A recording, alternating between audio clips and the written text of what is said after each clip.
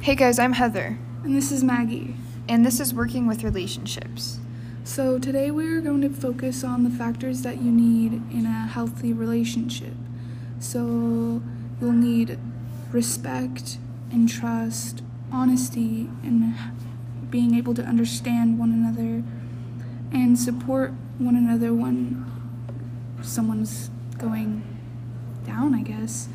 And you have to have open communication and be able to tell your partner what you're actually feeling, and also having healthy boundaries.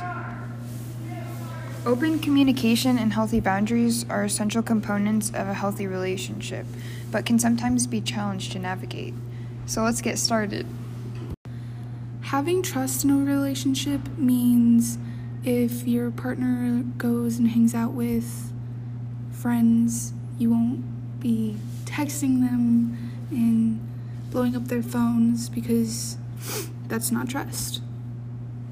Yeah, and honesty is also a really good factor to have in a relationship because it's a key component of trust, and without it, then you won't be able to do anything without maybe getting mad or your friend getting mad at you. Another one is understanding. And understanding one another is very important, because if you have to lie in order to get away with something with your partner, then that's not very understanding. And also, like, if you don't want to hang out with so-and-so, you can put that honesty, and they should be able to understand. Along the lines of understanding, appreciation is really important too.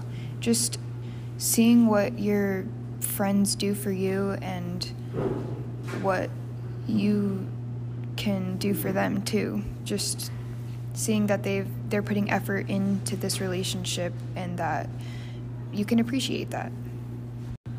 Support is needed also in the relationship, because if so-and-so needs help with something, they could rely on their friends or peers and help them get motivated or help them succeed.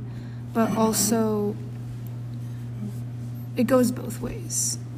Yeah, and even if your friend is not in a bad spot and they don't need you to support them in that, then having fun in a relationship is also really an important thing.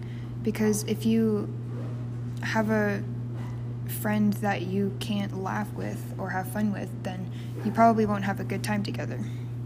Open communication also is very important, because you can't lie about how you're feeling, because it'll just turn unhealthy. So telling one another how you really feel about certain things and opening up is very important. Healthy boundaries are very important too. It's great to spend time with someone, but if you're spending too much time and becoming obsessive over their relationship, then that can be very unhealthy. Now that we've talked about the healthy relationships, we're gonna head towards the unhealthy relationships. Being overly critical and judgmental in a relationship is really bad, because it can make your friend feel like less than they actually are. And it's good to help your friends improve, but never in a mean way. And kind of towards that bubble, you also don't want to feel trapped. That means like you can't get away from them because maybe they're threatening you, or you feel bad for if you're going to like not be friends with them, that they'd get hurt. Which kind of leads into physical violence. Physical violence in a relationship is obviously a very bad thing, because not only can it physically hurt you, but it can also emotionally hurt you. So that also leads in, because there's steps into leading into physical violence, which is one sets the rules, which means someone tells you what to do, tells you how to dress, tells you who to hang out with, just kind of bosses you around and controls your life. One other thing that's bad in a relationship is if you have a difficulty connecting with each other. If you guys can't see eye to eye and be able to trust and go well together, then you guys probably don't have a healthy relationship. Also, ignoring consent, because consent is the number one key into kind of having a relationship.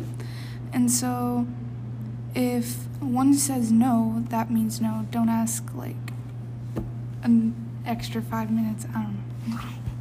So now that we've talked about healthy relationships and non-healthy relationships, now you guys know all the factors and know how to stay away from the unhealthy relationships.